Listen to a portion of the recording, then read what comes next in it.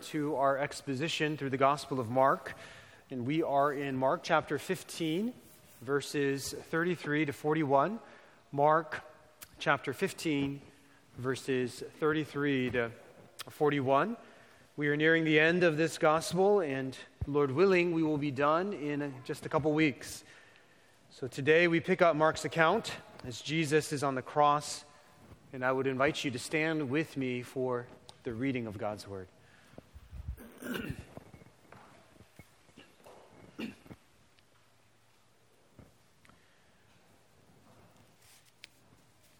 Mark, in chapter 15, beginning in verse 33. And when the 6th hour had come, there was darkness over the whole land until the 9th hour.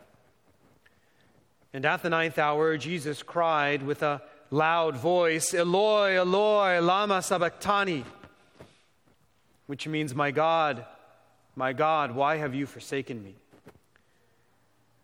And some of the bystanders, hearing it, said, Behold, he is calling Elijah. And someone ran and filled a sponge with sour wine, put it on a reed, and gave it to him to drink, saying, Wait, let us see whether Elijah will come to take him down. And Jesus uttered a loud cry and breathed his last. And the curtain of the temple was torn in two from top to bottom. And when the centurion, who stood facing him, saw that in this way he breathed his last, he said, Truly, this man was the Son of God. Verse 40, there were also women looking on from a distance, among whom were Mary Magdalene and Mary, the mother of James the younger and of Joseph, and Salome. When he was in Galilee, they followed him and ministered to him. And there were also many other women who came up with him to Jerusalem. May God bless the reading, of his word. Please be seated.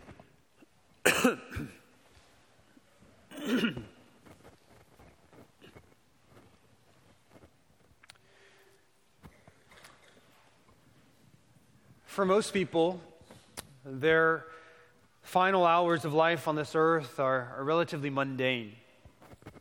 Life slowly evaporates on the bed of a hospital or in a home. The heart no longer beats in allegro or even moderato, but it drags along in largo until its life tune finally comes to an end. And I've even dreamed of dying like this.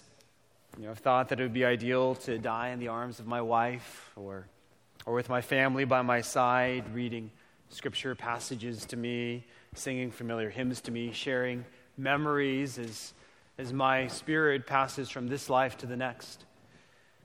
It would be a grace from God to die in such a peaceful way. Certainly, some people perish in a more sudden way, a fatal crash, a gunshot wound, an unexpected tragedy. But never has anyone died like Jesus. The final hours of Jesus' life on earth were filled with monumental events. It is no exaggeration to say that Jesus' death was the most significant moment in the history of this world. What happened leading up to and immediately after his death was astounding, because Jesus' death was the turning point for mankind. It paved a way for all of us who have been separated from God due to sin to be reconciled to him. Jesus' death was an atoning death. He paid the penalty that we deserved for our sins against a holy God. He freed us from our bondage to sin, and he satisfied the terrible yet just wrath of God. And Jesus did what none of us could do, and that's why he came to earth. We needed a perfect substitute to live the life that we had been created to live in accordance with God's will. We needed someone who was without fault, who could be the sacrificial offering for our sins.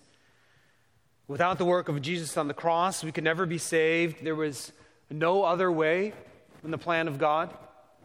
From eternity, he chose to redeem us and to redeem this world through the means of an atoning sacrifice. God's holy and just anger over sin in this world would not be appeased in any other way, and Jesus, the Son of God, had been appointed to carry out that plan.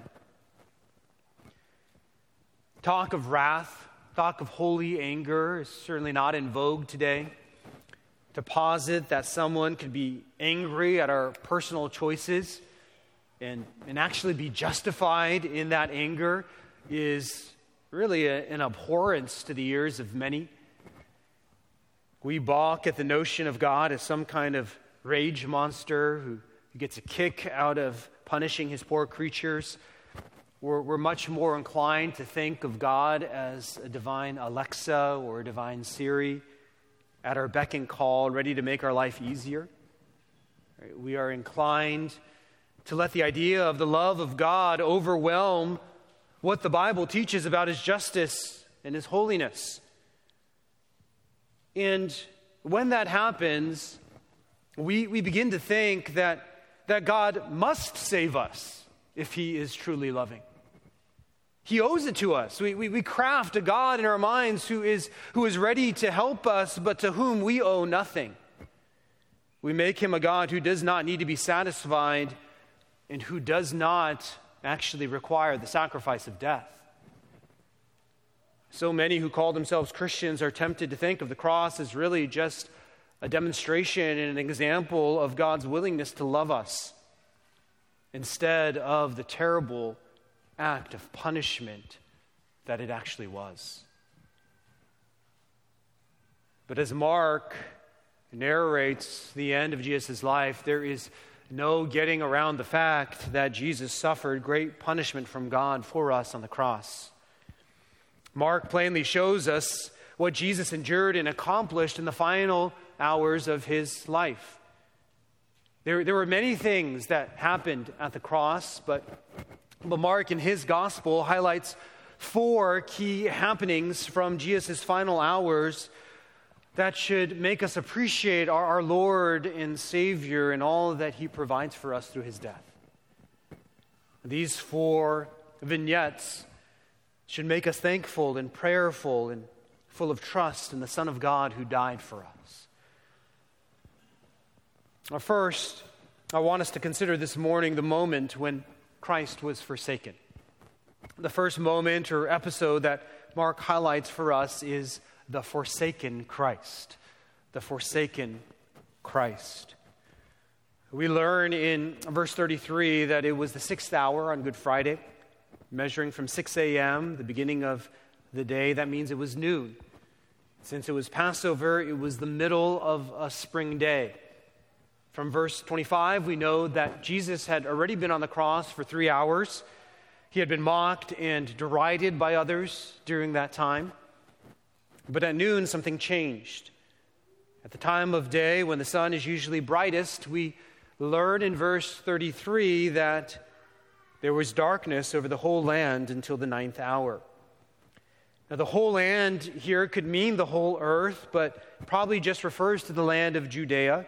That area was blanketed with darkness for 3 hours, and we know that this wasn't a solar eclipse because it was Passover. It was full moon during that time, and an eclipse would have been impossible. But maybe the darkness was the result of a dust storm or some kind of extremely heavy cloud cover.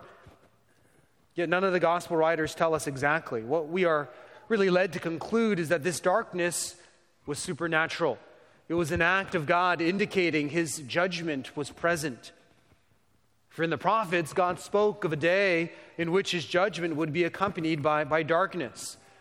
Listen to Zephaniah 1:15. It says, "A day of wrath is that day, a day of distress and anguish, a day of ruin and devastation, a day of darkness and gloom, a day of clouds and thick darkness." Amos 8:9 also says, "And on that day, declares the Lord, I will make the sun go down at noon and darken the earth in broad daylight." Darkness was a sign of God's judgment. Think back also to the time when Israel was in slavery in Egypt. What was the 9th plague? It was a plague of darkness. And God had brought that plague upon Egypt after Pharaoh had repeatedly hardened his heart. It was a plague of judgment. And if you remember, that darkness was the precursor to God's final act of judgment upon Egypt as he struck down the firstborn of every family in the 10th plague. So the darkness at the cross was an indication that God's judgment was here. It was actually an ominous announcement that a firstborn was going to die. But it wasn't just any firstborn. It was God's own Son who would die as the lamb for our sins.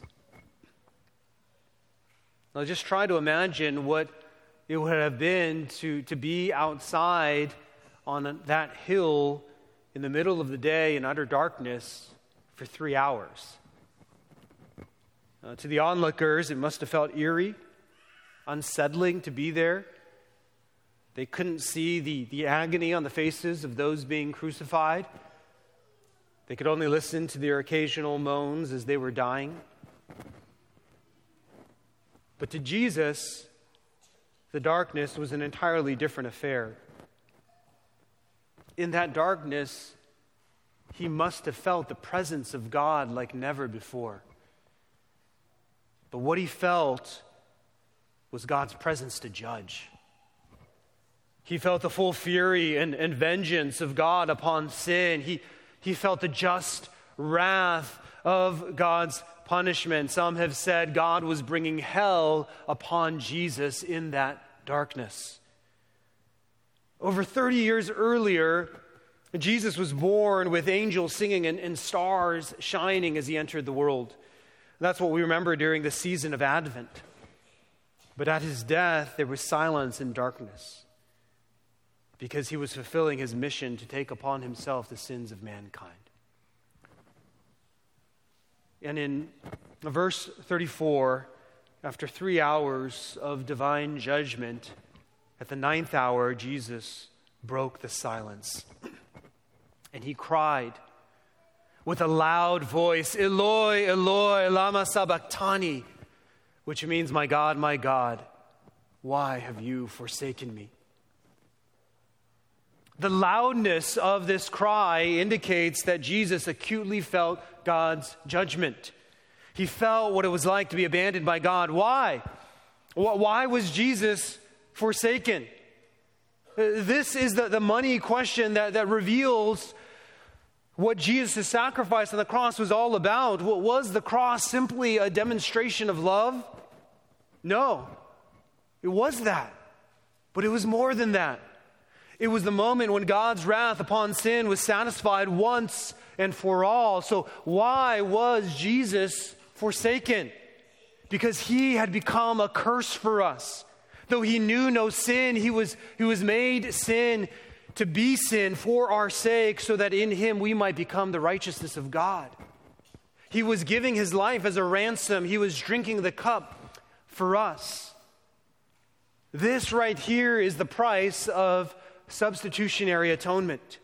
The price is nothing less than Jesus being abandoned by God because of our sins, so that he could pay the penalty for our sin and reconcile us to God through his death. But how can God abandon God? We must realize that in this moment, the unity of the Godhead, the triune God, one God in three persons, that unity was not broken. The Father had not rejected the Son. Notice that in Jesus' cry, he still called God what? My God. In fact, he cried this 2 times to indicate his affection and connection to God despite being forsaken. And if we read on in Scripture, we learn in Acts chapter 2, verse 31, that this abandonment on the cross was temporary. Luke affirms for us there that Jesus was not abandoned by the Father in the grave. But in a true sense, the Son was separated from the Father in the Spirit at Calvary. The realness of Jesus being forsaken by God was possible because he was a divine man. He was God incarnate. He was truly God, but he was also truly man. And in his humanity, as the bearer of our sins, he experienced a kind of despair and separation that no living man has ever experienced or will ever experience. We may not fully understand all the mysteries involved here, but we know that Jesus felt the judgment of God in a real way. Yet he still trusted in God's plan. His cry is an echo of Psalm 22:1, which we sang at the beginning of our service. In this time of greatest trial, his mind went to Scripture. He recalled words from a psalm that predicted how he would die. Yes, he was forsaken, but the Godhead was still united and the plan of God was still on track. What a comforting example this is for us. Though we could never feel forsaken by God like Jesus did, there are definitely times when you might feel abandoned by him. You might feel a sense of separation. It could be due to some difficult circumstances that God has brought about in your life, maybe even right now. Maybe it could just be due to your own sin. In those times, do not forget that you can still call out to God and call him my God. You can bring your laments to him. Contrary to what you might feel in the moment, God is never an absentee father. He is always there for his own. Now we see in verse 35 that some of those who were around the cross heard Jesus' cry, and they said, "Behold, he is calling Elijah." The Hebrew for Elijah is Eliah. And so it seems like these bystanders misheard Jesus' Aramaic, Eloi, Eloi, to be a reference to that old prophet of Israel. And this would have been a very Jewish thing to think, because we know from 2 Kings 2:11 that Elijah was taken to heaven before he died. And Malachi 4:5 and 6 speak of a day in which Elijah would return before the day of the Lord. And so there was an expectation among the Jews that Elijah would return to rescue the righteous. So someone, probably one of the Jewish onlookers, ran and filled a sponge with sour wine. And this is cheap vinegar wine that was often drunk by slaves and soldiers to quench their thirst. It was supposedly better at doing that than water. And John tells us in his gospel that there was a full jar of that wine there at the cross. It was probably there for the soldiers as they performed their execution duties. So someone took some of this wine, put it on a sponge, and put that sponge on a reed since Jesus was elevated. It was a vain gesture to try to prolong Jesus' life for just a little bit longer.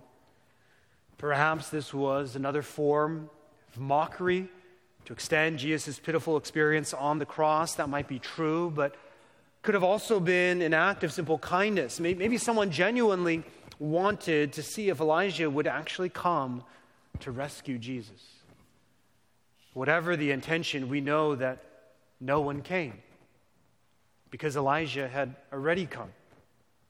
Earlier on in Mark's gospel, in chapter 9, verses 11 and 13, Mark told us that Elijah had come in the form of John the Baptist, who had prepared the way for Jesus. Jesus did not need to be rescued. He was the one who was doing the rescuing. But to do that, he needed to be forsaken. And again, we see how alone Jesus was when he died. And God had abandoned him, and no one was coming to save him. In the other Gospels, we learn that it was at this moment that Jesus summoned the strength to utter, "It is finished." His work was done, and his last words were, "Father, into your hands I commit my spirit." Yes, Jesus was forsaken by God on the cross, but it was so that he could say, "It is finished," and in the end return to his Father in heaven, having done his will. And thus Mark records in verse 7 that Jesus uttered a loud cry and breathed his last. Most crucifixion victims would slowly fade into unconsciousness and die, utterly weakened by the cross. But Jesus was conscious to the end.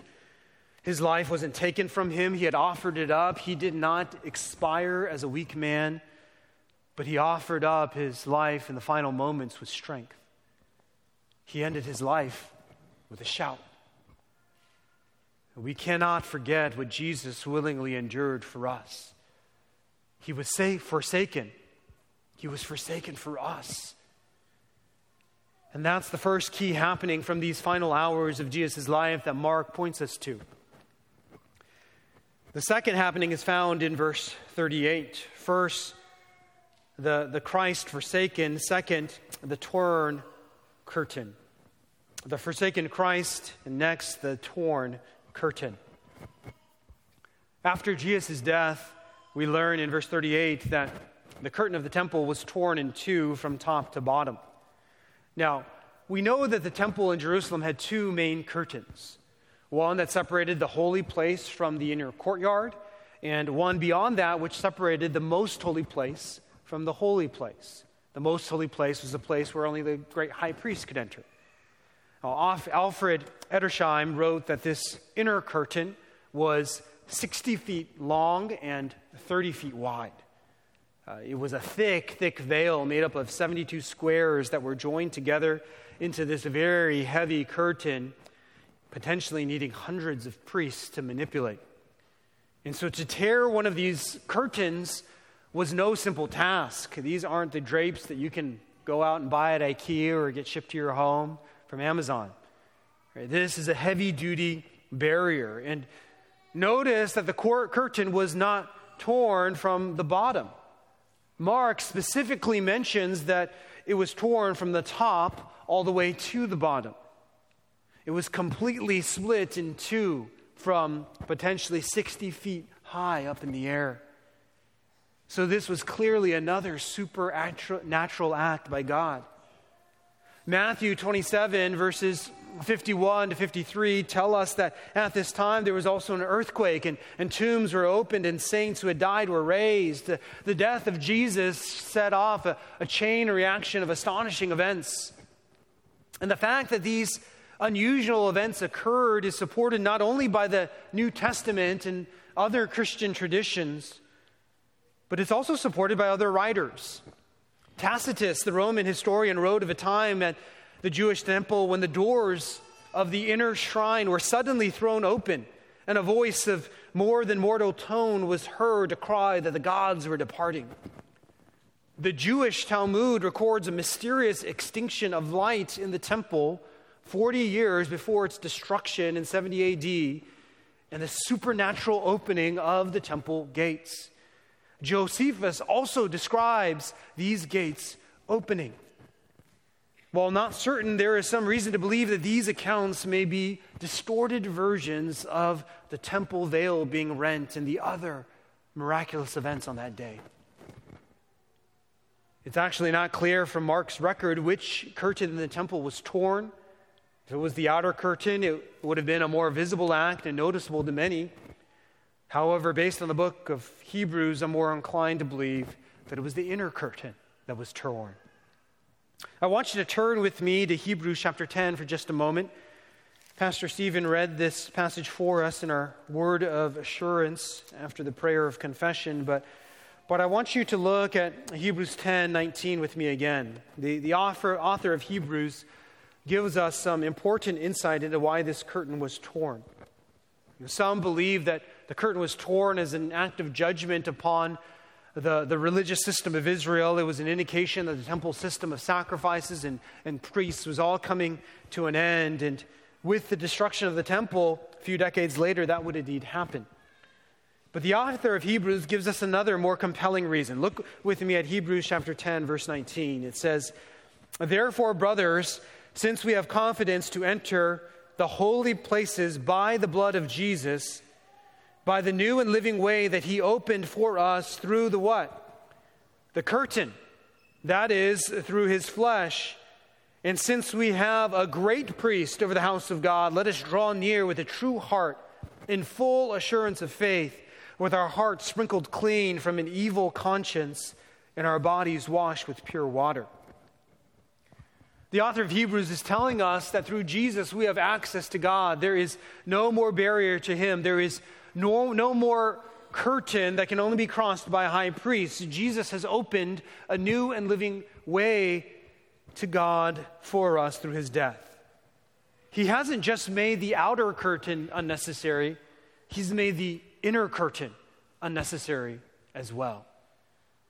Because of Jesus' death, God himself tore the curtain behind which he had dwelt so long to make himself available to all who would enter through the way opened by the great high priest himself. The tearing of the curtain was not simply an interior designer's nightmare. It was the advent of something new and beautiful. The Father was welcoming us into a new relationship with him, a restored relationship with no more barriers of sacrificial offerings and merely human mediators. Through Christ, we can approach God in a new way. Jesus' death gives us access to God. That's the second vignette that Mark presents in these verses. We've seen the forsaken Christ and the torn curtain. Now let's look at the centurion's confession in verse 39. The centurion's confession. This centurion in Mark was a junior officer who was over 100 men. He had been charged to carry out the executions on this particular Friday. He had seen the scourging of Jesus. He had walked with him on the way to the cross. He had overseen Jesus being nailed and hoisted up into the air. He had witnessed the way that Jesus silently accepted the false accusations, the foolish mockery of those around him. He had seen his loving concern for his mother. He had heard of Jesus' willingness to forgive others. He had experienced the blanket of darkness upon the land. He had felt the earthquake. And at the end, he heard Jesus' loud cries at his death.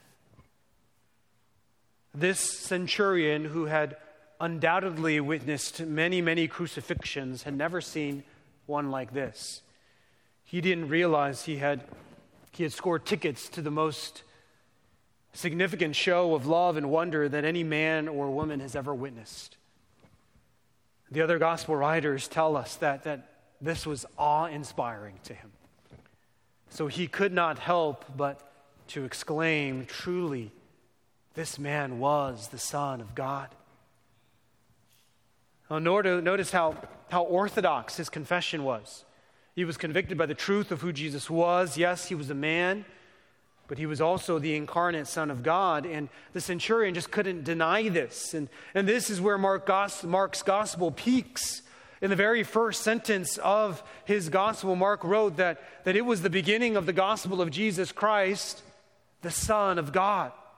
Well, after 15 chapters describing Jesus' ministry and life, his gospel culminates in this unexpected but undeniable confession by a Roman soldier that Jesus is indeed the Son of God. Jesus' identity was not confirmed through power and conquest. He did not come as many expect their heroes to come. He would never qualify as some Marvel superhero. He would not fit well in the General Assembly of the United Nations. Instead, Jesus proved who he was through hard obedience and suffering. And those who follow him must believe in the power of humility and lowliness. They must not selfishly seek power, but rather sacrificially give themselves up for others. This is the power of the gospel of Jesus Christ. And that is what Mark has been trying to impress upon our hearts throughout this book. To be a Christian involves humbly admitting that God is in control, that what he said is true, and that obedience to him is good. And that all of us have not come close to doing that right. And God is justifiably appalled at our rejection of him and his ways. He had to put up a curtain and establish a whole system of sacrifices just so people would realize his holy nature and have a way to approach him. But that system was never satisfactory. It never fully appeased his infinite anger over our sin. It was only through the infinite love of his Son and his Son's willingness to be forsaken at the cross as he bore our sins that we could be restored to our Creator. And the power of that kind of love and sacrifice is unparalleled. Do you believe that? Have you made the confession that truly this man was the Son of God? That is the first step to being made right with God and to escaping the punishment that must be rendered for your sin. We do not know if this centurion had saving faith, but his confession was certainly true. And it shows us that Jesus' death was a revelatory death. It showed the world who he is. He is the Son of God who came as a man to die for men. The forsaken Christ, the torn curtain, the centurion's confession. Finally, Mark directs our attention to the unlikely corroborators. The unlikely corroborators. In verse 40, we are introduced to some women who are watching all this from a distance. 3 women are mentioned: Mary Magdalene and Mary, the mother of James the Younger and of Joseph, and Salome. Now, Luke 8 tells us that Mary Magdalene had been delivered from demons by Jesus. And some believe that Mary, the mother of James and Joseph, was also the mother of Jesus.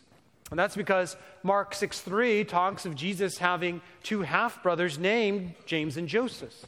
But James and Joseph were relatively common names in that day, and John 19:26 and 27 tell us that the Apostle John may have actually already escorted Jesus' mother away from the cross. And this would just be an odd way of referring to Jesus' mother. So this was likely another Mary, perhaps the mother of the lesser-known disciple named James. And finally, Salome was probably the mother of the sons of Zebedee, the more famous James and the Apostle John. Matthew and John seem to make this connection in their Gospels. And in verse 41, Mark tells us that these women were disciples of Jesus throughout his ministry. They were with him in Galilee. They served him. They also followed him with other women to Jerusalem. Why are these women mentioned here? Well, as we'll see in the next couple weeks, they played a key role in the burial and resurrection of Jesus. And Mark introduces us to them as eyewitnesses of these critical events.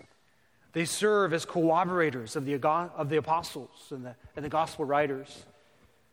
But they were unlikely candidates for such a role. The testimony of women was not highly regarded in those days, and yet God arranged matters so that they would be in a prominent position to support and confirm the message of the gospel. These women remind us that Jesus came for all, and that all people created in his image are valued by him. And these women played an essential role in ministering to Jesus during his life on earth, just like women continue to play an essential role in ministering to the church of Jesus today. All are welcome at the cross as long as they are willing to be there. The final hours of Jesus' life were filled with meaningful events. His death was no ordinary passing. He was terribly forsaken by God because he was alone, and he alone was able to take on the penalty for our sin. He cried, my God, why have you forsaken me?" And there was no audible answer at the cross. But we know the answer, don't we? Why did Jesus have to exclaim those words in agony?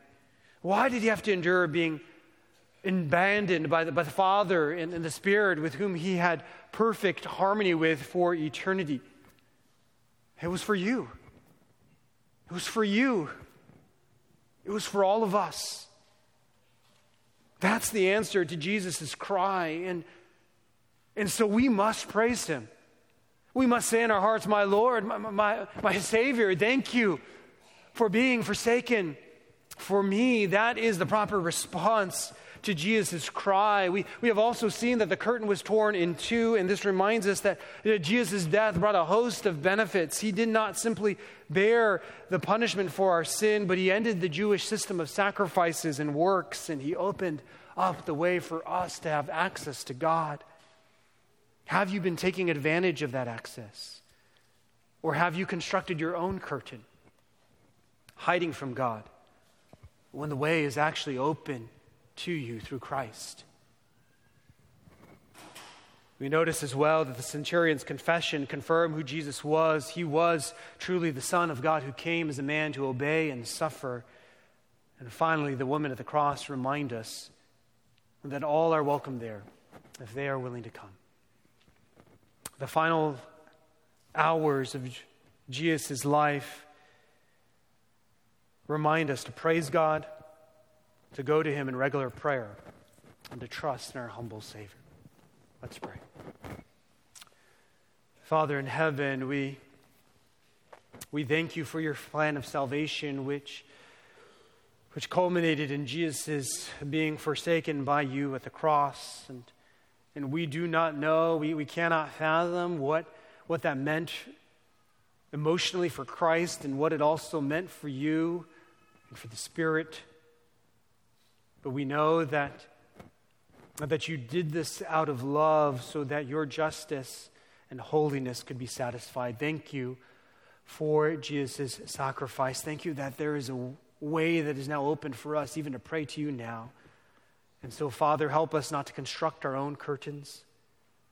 Help us to go to you whenever we feel like we have a need. And help us to trust in our Savior who was abandoned and forsaken in order that we might be reconciled to you. We pray these things in his name. Amen.